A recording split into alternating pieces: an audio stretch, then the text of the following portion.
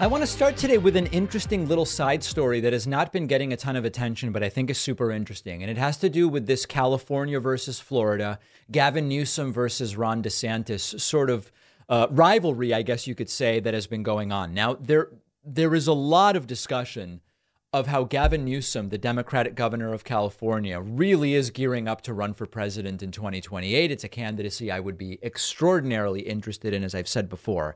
But part of what Gavin Newsom is doing is not only starting to do small fundraising events and kind of glad handing with potential major donors that would pop up 4 years from now for him were he to run. He's also trying to make the case on the national stage that the California story is a much more interesting story than the so-called Florida miracle that Ron DeSantis has been touting. Now, Gavin Newsom opened a challenge to Ron DeSantis for a debate. 2 nights ago on Sean Hannity's Fox News program, Ron DeSantis accepted the challenge. The crowd cheered. Obviously, this was pre-coordinated. Sean Hannity only asking about it because it was already determined that Ron DeSantis would say yes. But here's the moment. You heard Gavin make the offer. Your answer is? Absolutely. I'm game. Let's get it done. Just tell me when and where. We'll do it. And here's the thing, Sean. I mean, in one respect, the debate between California and Florida, has already been had. Has it? Well, we're going to talk about that. You suggest people have been voting on that. They've been voting on it with their feet. They have fled California in record numbers. Florida has been the #1 state for net in-migration. We have the #1 ranked economy, #1 now in education, crime rate at a 50-year low. But in another sense, this is the debate for the future of our country, because you have people like Joe Biden. They would love to see the Californication of the United States. Biden may not even be the nominee. You could have Gavin Newsom. You could have Kamala Harris. All right. So what's the deal with Florida versus California? Now, I want to be clear. I don't have a dog in this fight. I don't live in either state. I like elements of both states. You might assume that because I like Gavin Newsom and I think Ron DeSantis is a clown, that I have some interest in lying to you about California versus Florida. But the truth is, depending on what you value or prioritize, it's a pretty mixed bag. California is doing much better than Florida in terms of the economy, in terms of innovation, and along many other metrics. California has a more diverse, forget about the fact that California's economy is much larger. California's economy is far more diverse. In California, you have a thriving tech industry, thriving entertainment industry, the heart of agricultural production of the United States, some of the top flight educational institutions in the country, all in California and more. Florida's economy is dramatically less dynamic. Tourism and agriculture, basically, citrus fruit, vegetables in Florida.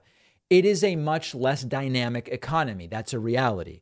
California's GDP per capita is almost 50% higher than that of Florida's. That suggests a higher standard of living overall. California has a GDP per capita of almost $96,000, the highest in the country. Florida's is significantly lower, $65,000, $95,000, $65,000. That's a dramatic difference in GDP per capita. Innovation is much more present in California, more patents per capita, more advanced research per capita, more development spending, more venture capital spending, more high-tech companies, more top-ranked universities, more top-ranked colleges than Florida. Of course, California has a state income tax and Florida does not, which the low tax people often like. But Florida has a higher sales tax. Florida has a higher property tax on balance. Does California have more pollution? Absolutely. Larger population, wildfires, jet stream is a factor. California has more pollution. That's true. California's homeless population has grown more quickly than what we have seen in Florida. That's true. Violent crime is higher in California than in Florida, although it's higher than the national average in both California and Florida. It's obviously also very localized in particular areas. So listen, it's a mixed bag. The idea that it's so obvious this, that, the other thing, or that Florida has won this debate and therefore the DeSantis policy is more logical than the Newsom policy. It's a mixed bag. It's bigger than just governors. The big picture, though, if you zoom out and ask the world, what do you think of the United States? What is your instinct on California or Florida? The world knows The innovation is happening in California, not Florida. The standard of living overall is higher in California, not Florida. Infrastructure is better in California. The world knows that story.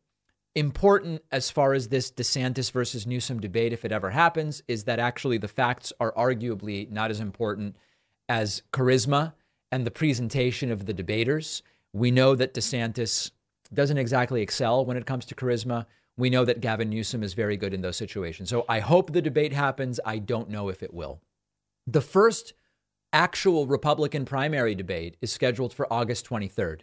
My plan is to cover that debate live, depending on whether we're going to be able to do it without getting shut down by Fox News.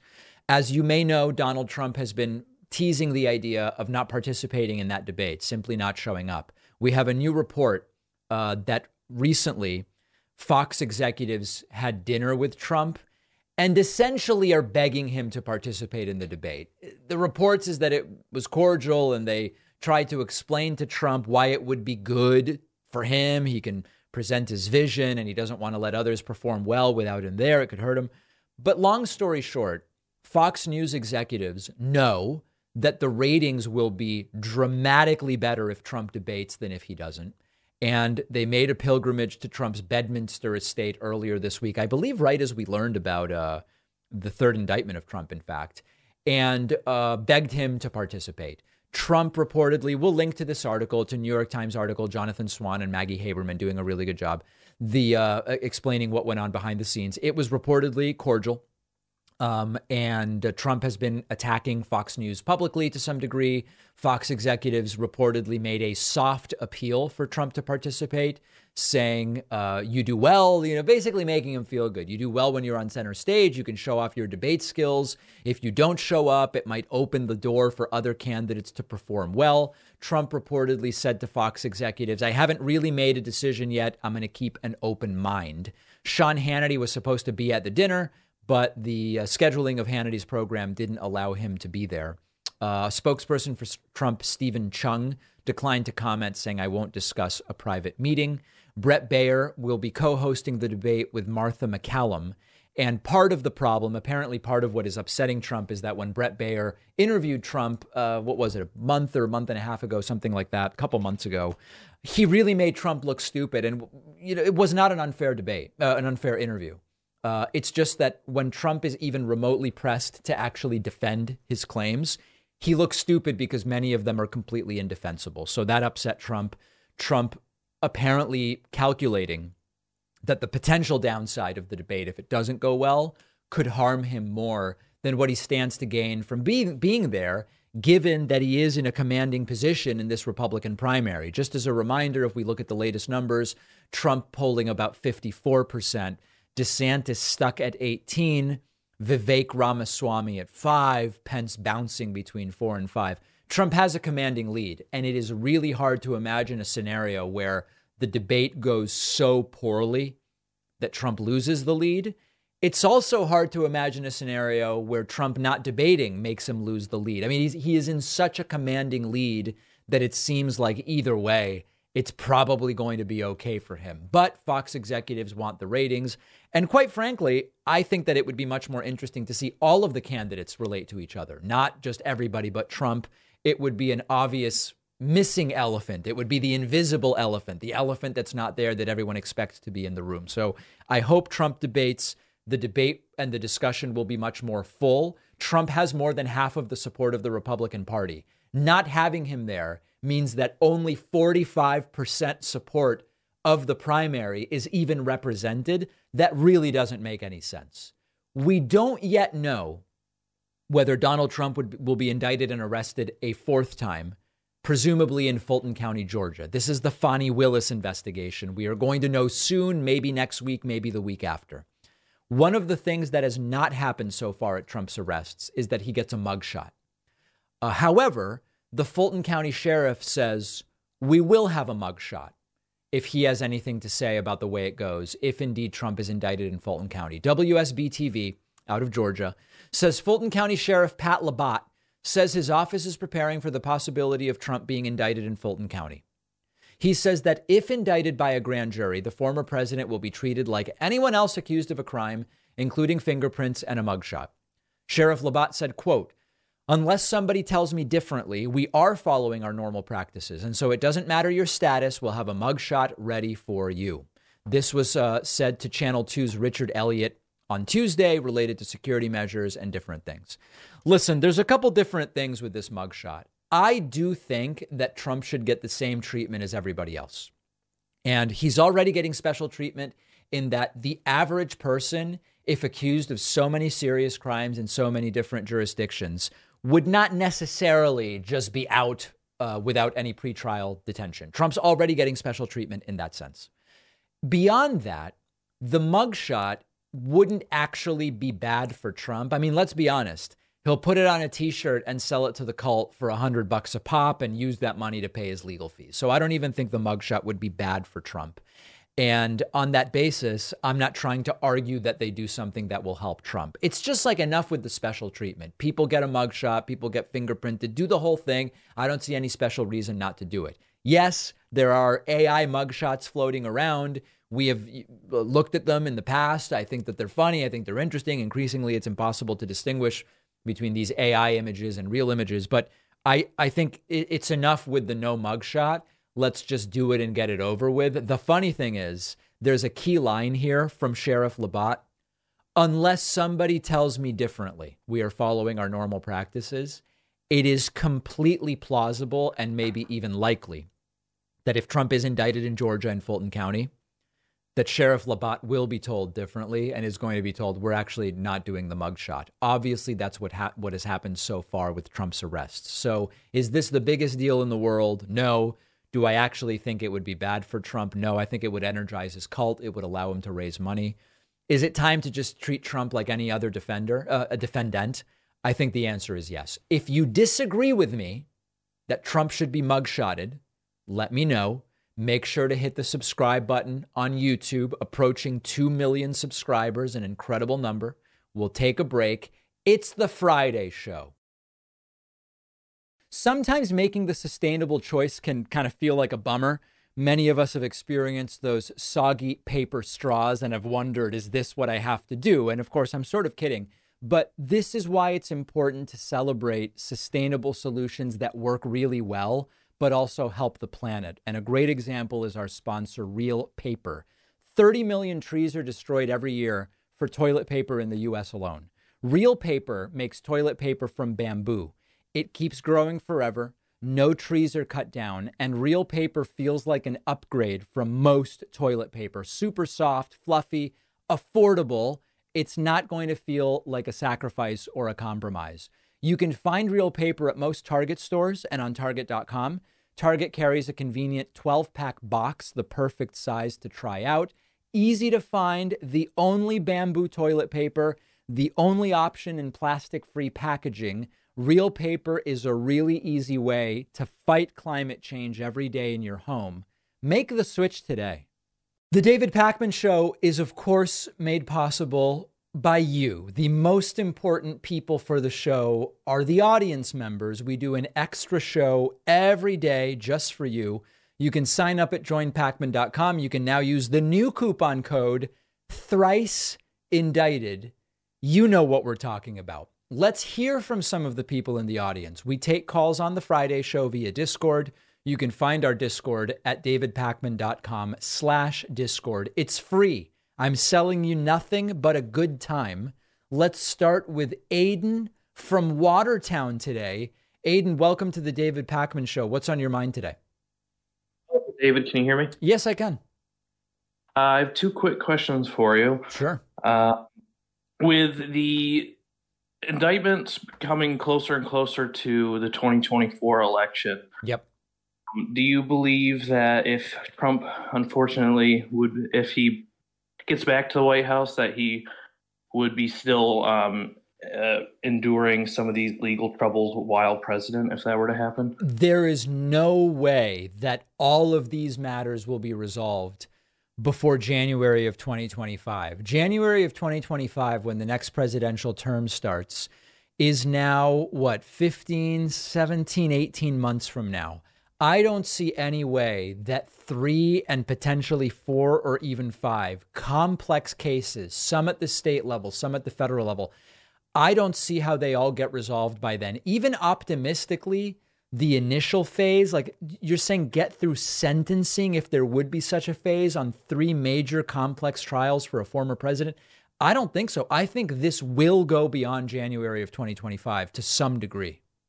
Yeah, I agree. And do you think that if he were to be sentenced to that, it would be even possible for him to be sentenced to any sort of prison time if he were to be actually president? You know, I really have no idea. Everybody has some hot take, and that includes legal experts and also just random people on the internet. Everybody seems to know, quote, the truth about whether Trump could end up actually serving, being president while being in prison. I don't think I'm pretty clear from the legal opinions I've read. There's nothing legally that would prevent Trump from being president in prison. The logistics of it and or the likelihood, I genuinely have no idea. Right. Well, that makes sense. And then my other question, it's kind of unrelated, regarding these energy tax credits with a vehicle, electric vehicles, solar panels, e-bikes, and energy efficient appliances. I think you would agree that they should be refundable tax credits so that people who are in the lower income in the United States could take advantage of those tax credits as well. Yeah. Are they not? When you say refundable, you mean a credit rather than a deduction? So there's a non-refundable tax credits and there's refundable tax credits. Oh, right. And remind me the difference between the two.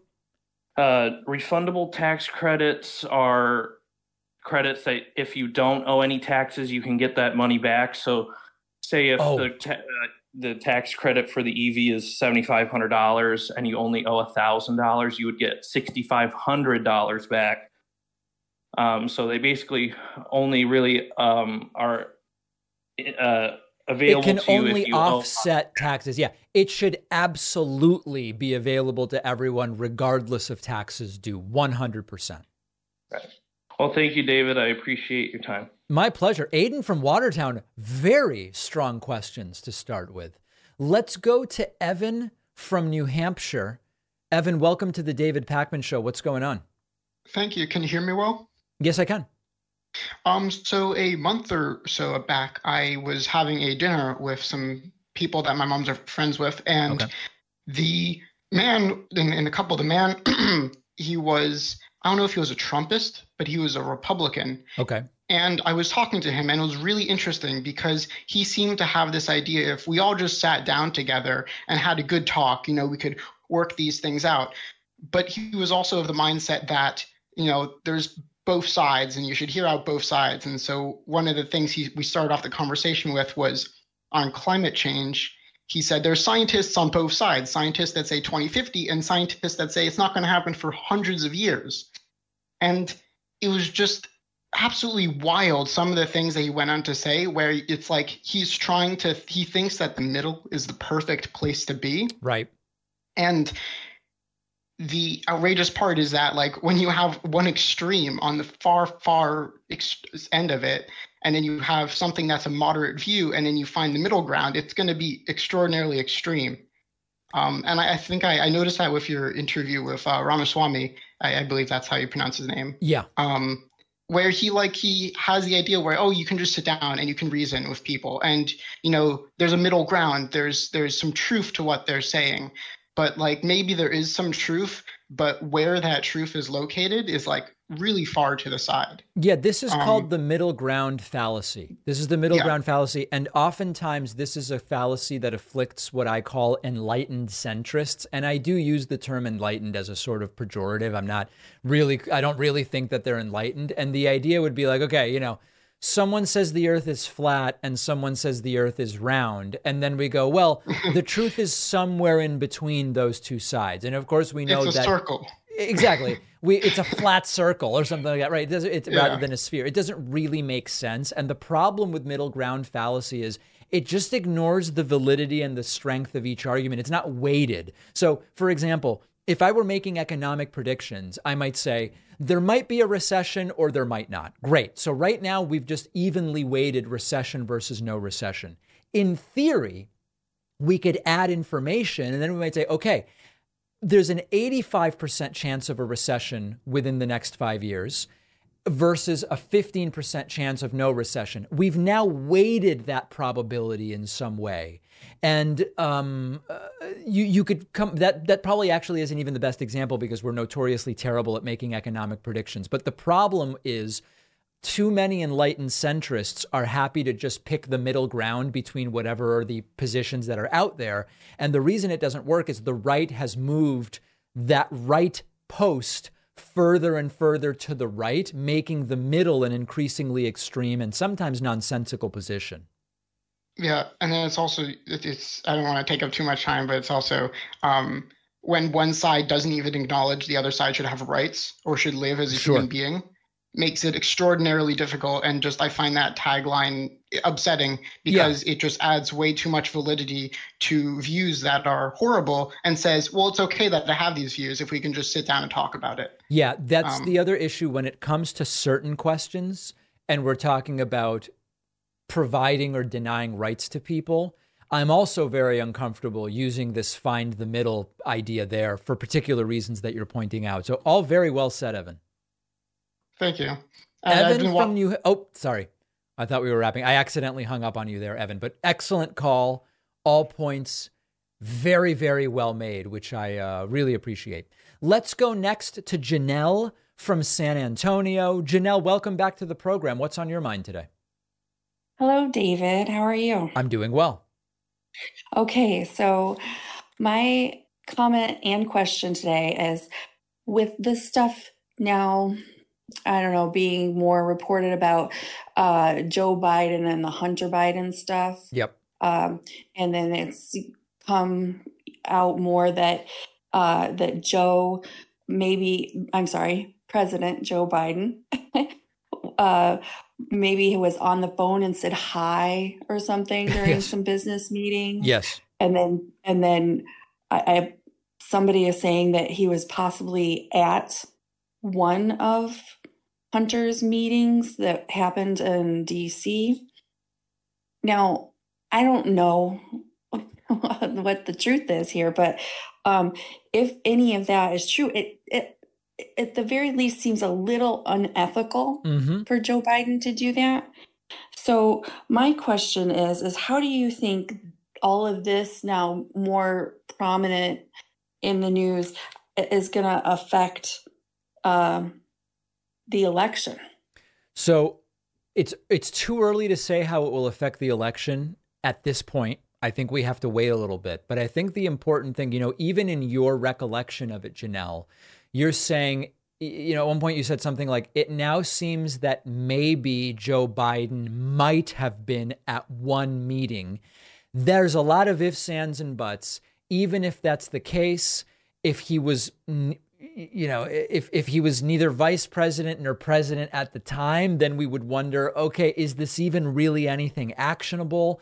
Even in all of these different things, there's nothing actually linking Joe Biden to any crime, even if the vast majority of the allegations are true, and we don't even know if they're true. So here's my view on it, Janelle.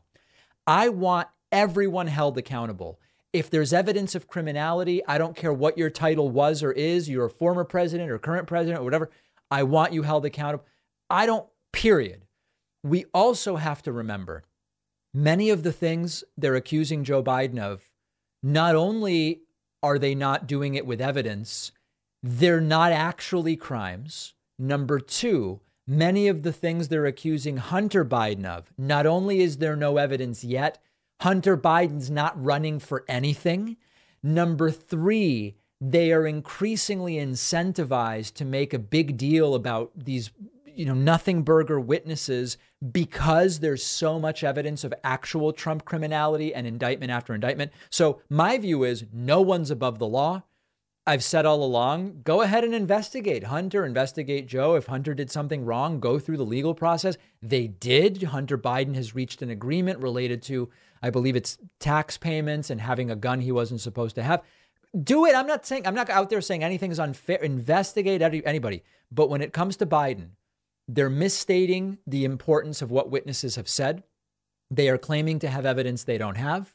They are asserting Joe Biden did things they don't yet have evidence he did. And many of those things they're asserting Joe Biden did aren't actually crimes. So let's keep an open mind. But a lot of this so far is really going nowhere. I agree. 100%. And I worry though a little that people are going to split the Democratic vote over something silly like this, and we're going to end up with who in my opinion, it is either going to be a fascist Trump or a fascist DeSantis, and I feel like we're going to be in big trouble. Well, that's the primary scenario that we really, really, really have to avoid. But all we can do on that is vote. We've got to make sure, no matter what you think is happening with this election, you've got to make sure to vote. I agree. Thank you. Janelle from San Antonio, a pleasure as always. Why don't we go next to, I don't know. How about Serge from Newport News? Serge from Newport News, welcome to the program. What's on your mind today? Serge, welcome. Please accept my invitation. Oh, hello. You're on the air. Hey, how you doing, David? Doing well. Long time. Pleasure. Excellent. Now, I have a question. Have you heard about this Patrick Brixton? I believe his name is in Alabama. Brixton. No, what did he do? Well, it's what's being done to him. He is the first black mayor of this town of, I want to say it's Ashburn, Alabama. I think I'm butchering most of these details. Newbern, Alabama. I apologize. Okay. He was duly elected, and the town has pretty much turned against him because they have been controlled by just an all-white council and all-white mayor. Gotcha. So it's Patrick Braxton. I was able to find it. Braxton. Thank you. I appreciate it. Thank you, sir. Patrick Braxton. Sorry, Mr. Braxton, for butchering your name. And they have locked him out of the town hall and barred him from office. They have pretty much said, and someone said to him, they're not ready for a black mayor, even though the people have duly elected a black mayor. What you're telling me, Serge, links up with exactly what I'm finding online about this. That he decided to run for mayor, volunteer firefighter, emergency responder. He was concerned that the black community's needs weren't being met, particularly during the pandemic and later. He was allegedly given wrong information about how to even qualify. They tried to set him up to lose. He did win, and now he seems to be getting blocked out. I need to research the details more. It sounds absolutely insane. Absolutely insane. And I just want to connect it to the dismantling of the Civil Rights Act that was perpetrated by the Supreme Court. And things like this have been happening all along the Deep South. I'm originally from North Carolina. I live in VA, and we see it. And whenever someone says systematic racism is not a thing, CRT is a hoax, all you have to do is present things like this to them. Incredible. And see them flounder. I'm going to research the story more. It sounds really nuts. Yes, sir. Thank you again. All right. Serge from Newport News, Virginia. Let's take the quickest of quick breaks, and then we'll go right back and hear from some more people. So if you're holding, keep holding on. We'll get to you. Don't forget that the best way to support the David Pakman Show is by becoming a member, which gives you access to the daily bonus show, the regular show with no commercials. You also get access to our entire archive of every episode dating back a really long time, and plenty of other awesome membership perks. Go to joinpakman.com, joinpakman.com. Let's go back to Discord and hear from some more folks. davidpakman.com/Discord. Let's go to Allie from Boston next. Allie, welcome to the program. What's on your mind today? David, can you hear me? Yes, I can. Hi, it's great to hear you. I am a new listener. I found you from TikTok, actually. I love it. It's incredible. You know, I'm getting recognized from TikTok as much as from YouTube, which is insane. Oh, yeah. I think I started seeing your TikToks maybe a couple months ago and just started listening more and more, seeing you pop up on my For You page, and then actually started listening to the podcast, I'd say maybe a couple weeks back. I appreciate that. And been listening to you pretty regularly from there on out. But I just want to ask you, and I apologize if you maybe already talked about this before. Like I said, I'm kind of new, so trying to catch up on everything. You have a ton of content, which I appreciate. But so I moved to Boston about a year ago. I'm originally from Georgia, born and raised. Okay. My parents are pretty much Trumpies. I would say just short of maybe the QAnon lizard overlords. Oh, wow. As far as how far right they are. Yeah. So I grew up, listening to Rush Limbaugh every day. Like, we had the merch. It was, I was taught, liberalism is evil. Conservatism is, the only way, this, that, and the other. And, just through that growing up, obviously voted for Trump the first time around. I was 18 when the 2016 election happened. Wow. And, through my education, actually, went to Georgia Southern, got a degree, got my master's from there, did a lot of research just on leadership through my master's program, and just kind of came to my own conclusion that this is not good. Like, I just can't support this. I'm a young woman. I've got to support women's rights. I am an advocate for LGBT people. I just, just realizing everything that the far right has been doing, it's like, I just can't continue to support this. And so you sort of like deprogrammed yourself in a sense. Yes, essentially. Yeah. And I did it kind of in secret. Like, it was honestly like I was in the closet. Like, it's the best way I can describe it. And essentially I was outed to my parents. And my mom called me crying, finding out that I voted for Joe Biden in the last election. Okay, wait. So now talk to me about the logistics of that. You were outed to your parents. Someone called your parents and said, "Hey, I just found out Allie now is not on the right anymore," or what? How did that happen? Yeah, I think it was. I mean, we just have a close, knit group. My parents, our family friends. I've got a couple of them that are, liberal. And so I think just through talking through them, I don't know exactly who ended up telling them, hey, sorry, I hate to break it to you. But anyways, somehow they found out. And, that caused a couple years where it really just was very difficult to even have a conversation with my parents because they were trying to convert me back, Wow. And it just was like every conversation ended in crying or some sort of just like blow up. My dad would storm out of the room. Like, we couldn't communicate to each other for, like I said, it was a couple years before it got to where, we could be around each other without it turning into some sort of political argument. Now, I know your view might be biased on this, but do you feel that the difficulty communicating was it 50-50, or was it more because of them or because of you? I think it was, they would, it's hard to have a conversation when you can't agree on what a fact is and what is a source of truth. Yes. And so I would come in with, especially when this was all around the vaccines and COVID, I was living with them during the time. So that made it tough. But, it was like we would try to have a conversation and I would pull data and research and they would say, well, that's just, bias. Yeah. And so it would just then start spiraling. And, my dad would just say something like CRT is communism. And, shit would hit the fan. Yeah. Sorry, I don't know if I can curse that. But anyways. Oh boy, producer Pat, make a note. We got to bleep that. All right, good. No, so I understand the context now. So I interrupted you, but this is all building to a question. So I think I'm ready for the question now. Yes. So my question is, after, what are we on, the second, third, fourth indictment at this point, I've just realized that my parents, they're never going to let it go. They're never going to stop supporting Trump. It's just kind of a lost cause. Yep. So I've personally made the decision that I put the boundary of like, we're just not talking politics anymore in our family. And that's just what's worked for us as of late.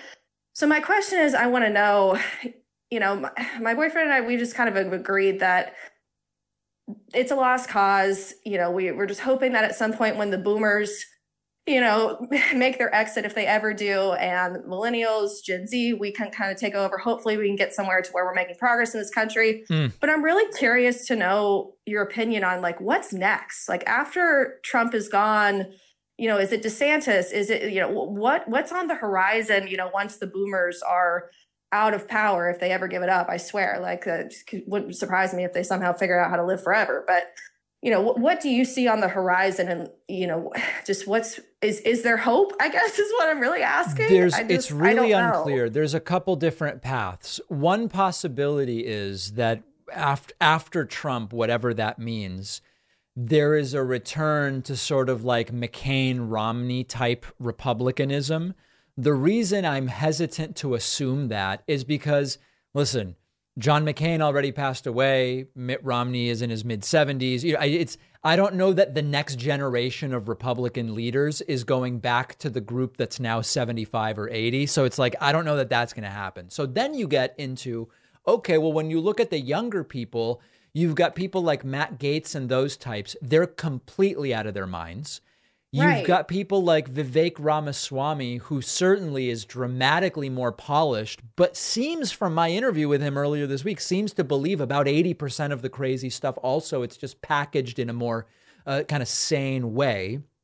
And then you have the Republicans who are sort of like, let's say, 45 to 60 right now, who I think are less insane than MAGA, but have been having a difficulty really denouncing MAGA because they see it as necessary in order to maintain their seats. Maybe it'll be the less crazy 45 to 60-year-old Republicans who kind of take the helm of the Republican Party if and when we get beyond MAGA. But I don't know the answer. It's very speculative, and it's going to some degree, we first need to know whether Trump wins again in 24. Only once we know that can we start to think about what comes next for this party. Yeah, I think that makes a lot of sense. It's just, personally, I'm the oldest Gen Z, if that's even a thing. And I feel like from all of my friends and just, the discourse I hear from my generation, we're fairly left leaning. And I don't know if that's just me being in my own echo chamber, if that's... No, Gen Z is left leaning. Yeah. Absolutely. Yeah. So I'm hopeful that we can get to a point where it's like, the social issues of you can, marry whoever you want to marry. You can do whatever's best for you and your body that your doctor says. Like that's what, if we could just get rid of that, I feel like we could actually get to the meat of what's going on in this country. And, my boyfriend and I, we both make six figures and we can't afford a home. Like, it's just like, this is insane. Yeah. And it's just so frustrating seeing my parents and, that generation just having these culture wars when it's like, what are we doing? Who is this benefiting? And it's just, getting frustrating. And we just keep hoping, well, once the boomers are gone, which is terrible to say because those are my parents, but it's like, that's the reality of the situation we're in. Like, well, listen, we're just to answer the question, out. It benefits the Republicans who want to stay in power. That's who benefits from the culture war stuff and all of this. It doesn't benefit any of the people. And it seems like you're sort of pointing that out. Allie, listen, thank you for explaining it all. It sounds complicated, but very well said. Yeah. Thank you, David. I appreciate it. All right. Allie from Boston, great to hear from you. Let's go to Tal from Georgia. Speaking of Georgia, let's go to Tal from Georgia. Welcome to the program. What's on your mind today? And Tal, you've got to unmute so that we can hear you. Tal, please unmute so we can hear you, or we will have to move on to someone else. And final opportunity to Tal from Georgia to unmute yourself, please. All right. Well, that's too bad. I was hoping to hear from Tal. Let's go to Lucas from Montreal, Quebec, Canada. Lucas, welcome to the David Pakman Show. Hey, thanks for taking the call. How you doing? Doing well. Perfect. Yeah, good to hear you can hear me. So, I've been listening, again, a couple of years, similar to the past caller. I think I've been a member probably for about a year. So appreciate that. Thank you. So I guess I'll get right to it instead of wasting time here. But with regards to my question, one, I listened to the interview with Vivek this week. And one thing to me that concerns me with him is he seems like he's got some good critical thinking skills, if you want to put it that way. But at the same time, he's seemingly now fully on board with dropping charges and pardoning Trump should he be found guilty. Yes. Given that interview with him, do you think that he's somebody that would be loyal to his word of dropping the charges, or do you think he would, if nominated, flip on that note? It's so difficult to know the answer to that. As a general thing, I think that Vivek is saying what he believes, although he denies anytime he's asked whether he's making a political calculation, He always denies it. And I'm a little skeptical of that. I think all of these candidates would be stupid not to make some political calculation. I also don't think he has any shot. I know that there's this narrative about he's surging. He got to 6 in the polls. Now he's back down to 5 or 4 point something. I just don't honestly know that he's going to be in a position where any of it's going to matter. But that being said, your question is interesting because there are issues where during a campaign, a candidate may genuinely believe I am going to do X if I ever get the opportunity. And then if they get the opportunity, people who may know more about that subject come to them and they go, hey, listen, here's what you need to consider. And then they end up realizing, oh, actually, I shouldn't do that. That's not a good idea. I'm not going to do it. I don't know that that would happen when it comes to pardoning Trump. I think it's totally plausible and realistic that if Vivek Ramaswamy says, I will pardon Trump, that he will do it and that no one will get in the way. But we're really left to guess. I mean, it's not like I know this guy in any real way beyond just the one conversation I had and the interviews I've looked at him do. So I can't say for sure. Yeah, that makes sense. I have no reason to doubt that his genuine intention is to pardon Trump. Yeah, I agree. And on that topic, I guess, do you think it's the approach taken where it's really not focusing on the violence, but more so on the fake electors and the political aspect of it was the best way to go about it? I do think so, because it's less about speech. A lot of these MAGA people, as soon as the third indictment came out, they started saying it. Giuliani said it and others said it. Trump's being indicted for speaking, and that's a violation of his free speech rights and the First Amendment. And of course, that's not it at all. If you actually look at paragraph 3 of the indictment, it says Trump has every right to talk about the election results. And he even has every right to lie about the election results. Even if Trump knows he didn't win, it is still protected for him to say, I won. But the indictment goes beyond that. And it goes to the attempts to disenfranchise voters with the fake electors scheme and all of that. I do think that from the legal opinions I've read, it's very logical that the indictment goes after him in that way. Yeah, I agree. I think it was really well done. And to that point, reading that paragraph, I think it's pretty bulletproof, although, of course, we never know what could happen, So, but he's entitled to due process, and we'll see how it goes. Exactly. Awesome. Well, thank you. Lucas, thank you so much. Great to hear from you. Let's go next to Ryan from Milwaukee. Ryan from Milwaukee, welcome to the program. Ryan from Milwaukee, you're on the air, please. Hey, David, how do I sound? You sound good. All right. So the stereotype about politicians is that they are charismatic people. How do you explain Ron DeSantis and Trump, who are painfully socially awkward and have these bizarre personalities? Well, I think that they're two different animals. DeSantis is straight up bizarre and uncharismatic in just about every way. Trump is weird, and he has a lot of these traits about germophobia and physical contact and different things. But Trump is definitely more charismatic than DeSantis in the way that the Republican electorate would welcome.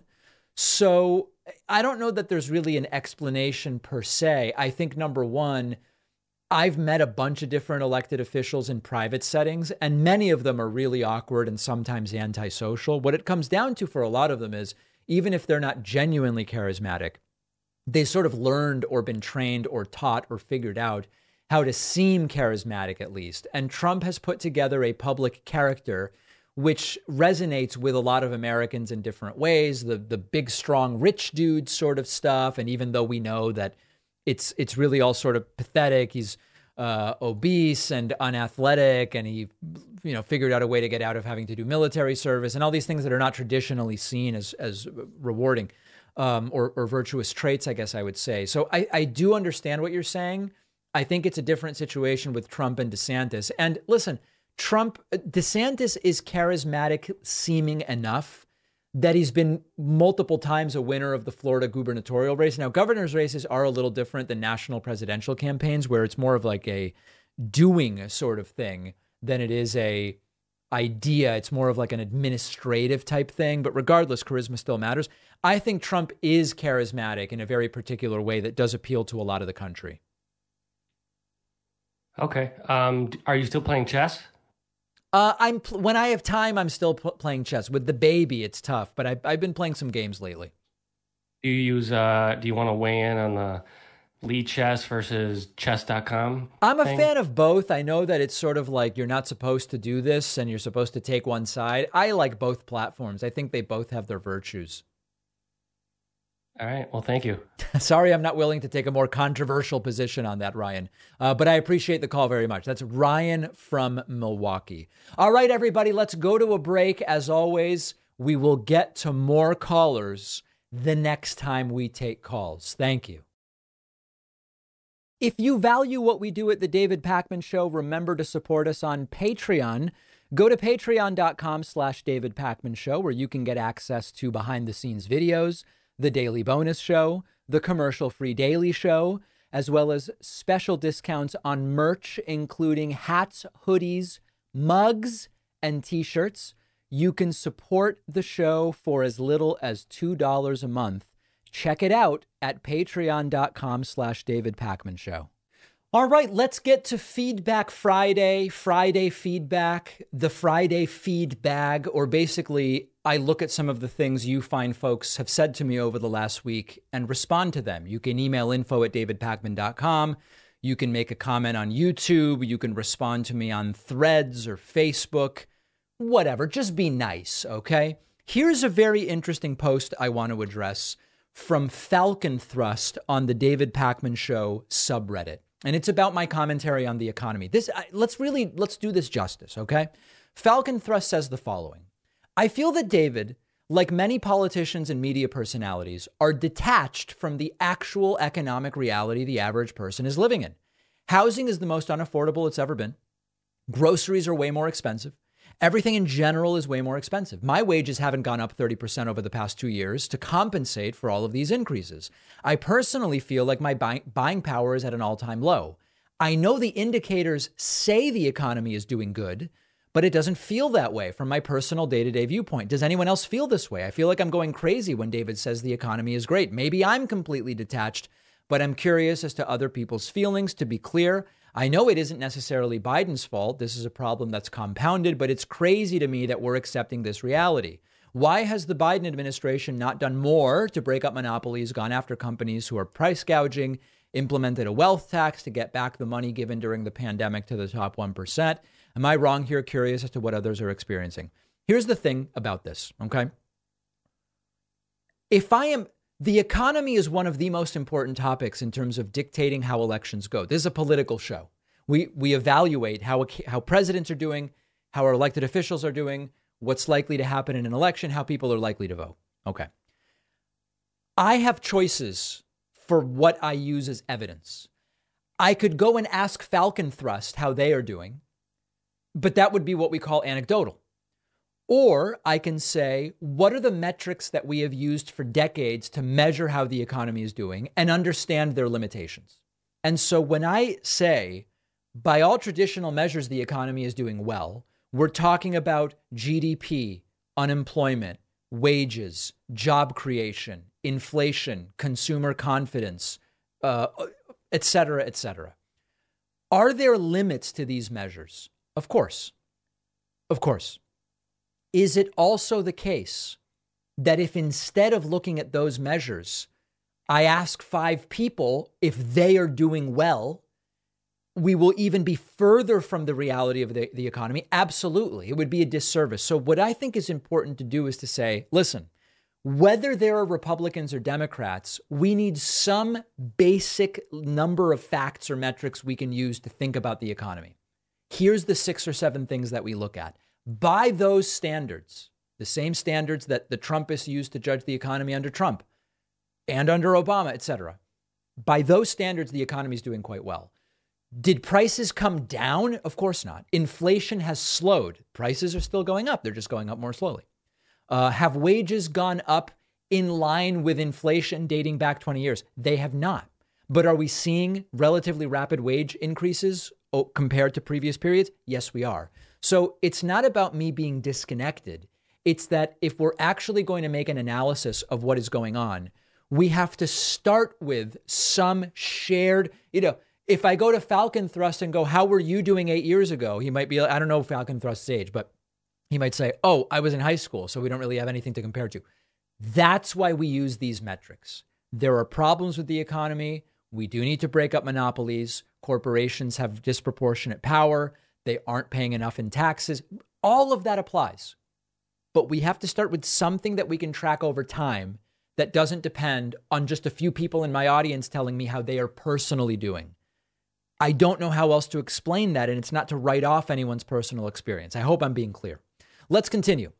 Tenacious the Sketcher says, it's not over till it's actually over, folks. In 2024, vote, get to the polls, convince the people who are apathetic why DeSantis should never be able to sniff the seat of the Oval Office. Until we're actually declaring the next president is Biden or another Democrat, we can never let our foot off the pedal. It's so satisfying to watch him implode, but to assume he doesn't have a chance still is 2016 all over again. Couldn't agree more. Doesn't matter what the polls say, doesn't matter what's going on. Everyone must vote. Kays said, does no labels mean no policies? Yeah, I mean, listen, I think the idea of a third party is great. No labels specifically is not it for me. I gave you an extensive breakdown of no labels, including this idea that just the right place to end up is kind of in the middle between the crazy right and the sane left. I don't think that's the case either. And also no labels is not bringing forward any interesting policy package. I think the Forward Party, Andrew Yang's thing, also wasn't particularly impressive. I told you that at the time. I think that party's totally dead. I haven't heard a word about it for months at this point in time. Yes to third parties, but let's start with policy, not with this sort of weird coalition of donors and candidates who are already kind of DOA. Not the way to do it. A bunch of non-US viewers have had similar thoughts about Trump and the state of MAGA over the last few months. Fred Kite commented on YouTube, as an observer outside the US, Trump sounds seriously deranged. Yeah. Andrew Fisher said, I am not from America and know we have problems with our politicians. But the fact that anyone listens to Trump and believes a single word he says is scary. Yeah, this is, I know that a lot of MAGA people respond to this stuff by writing to me and saying, David, I don't care what European sissies say or Australians who have no guns or whatever. I know that. I know MAGA, in a sense, is happy when other countries think that what's going on with Trump is just crazy and that they're crazy for supporting him. But this is the reality, okay? I get hundreds of messages like this every month. People from other countries who go, this is not about whether you think the top tax rate should be 37 or 39% or 35%. Trump is deranged. We don't understand how it's even conceivably possible that someone like Trump gets himself into a position of power. I don't have an answer for them. But this is, the right loves to talk about you're suffering from Trump derangement syndrome. You're obsessed with Trump to people who go, hey, this guy's a risk. This guy's a threat. It seems the derangement is that anyone is willing to vote for Trump. That's really the derangement. Eric Reynolds talks about some of Robert F. Kennedy Jr.'s people have said, it has been asserted, and says the following. It's a classic tactic to preface false information with, there's an argument that, or I have sources telling me.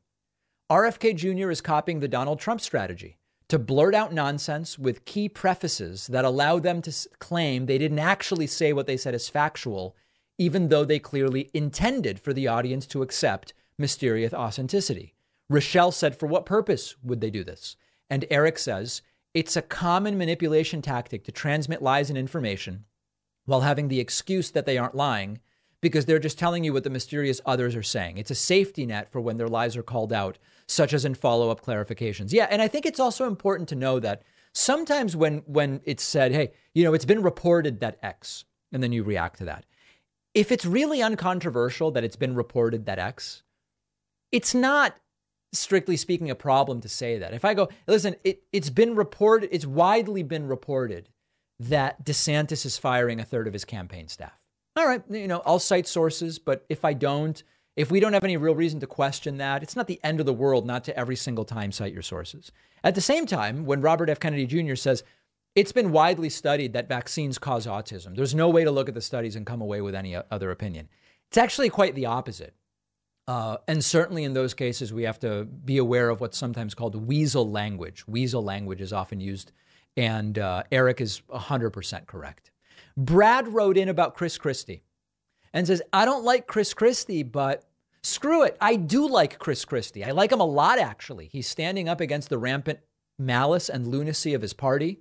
That's absolutely commendable.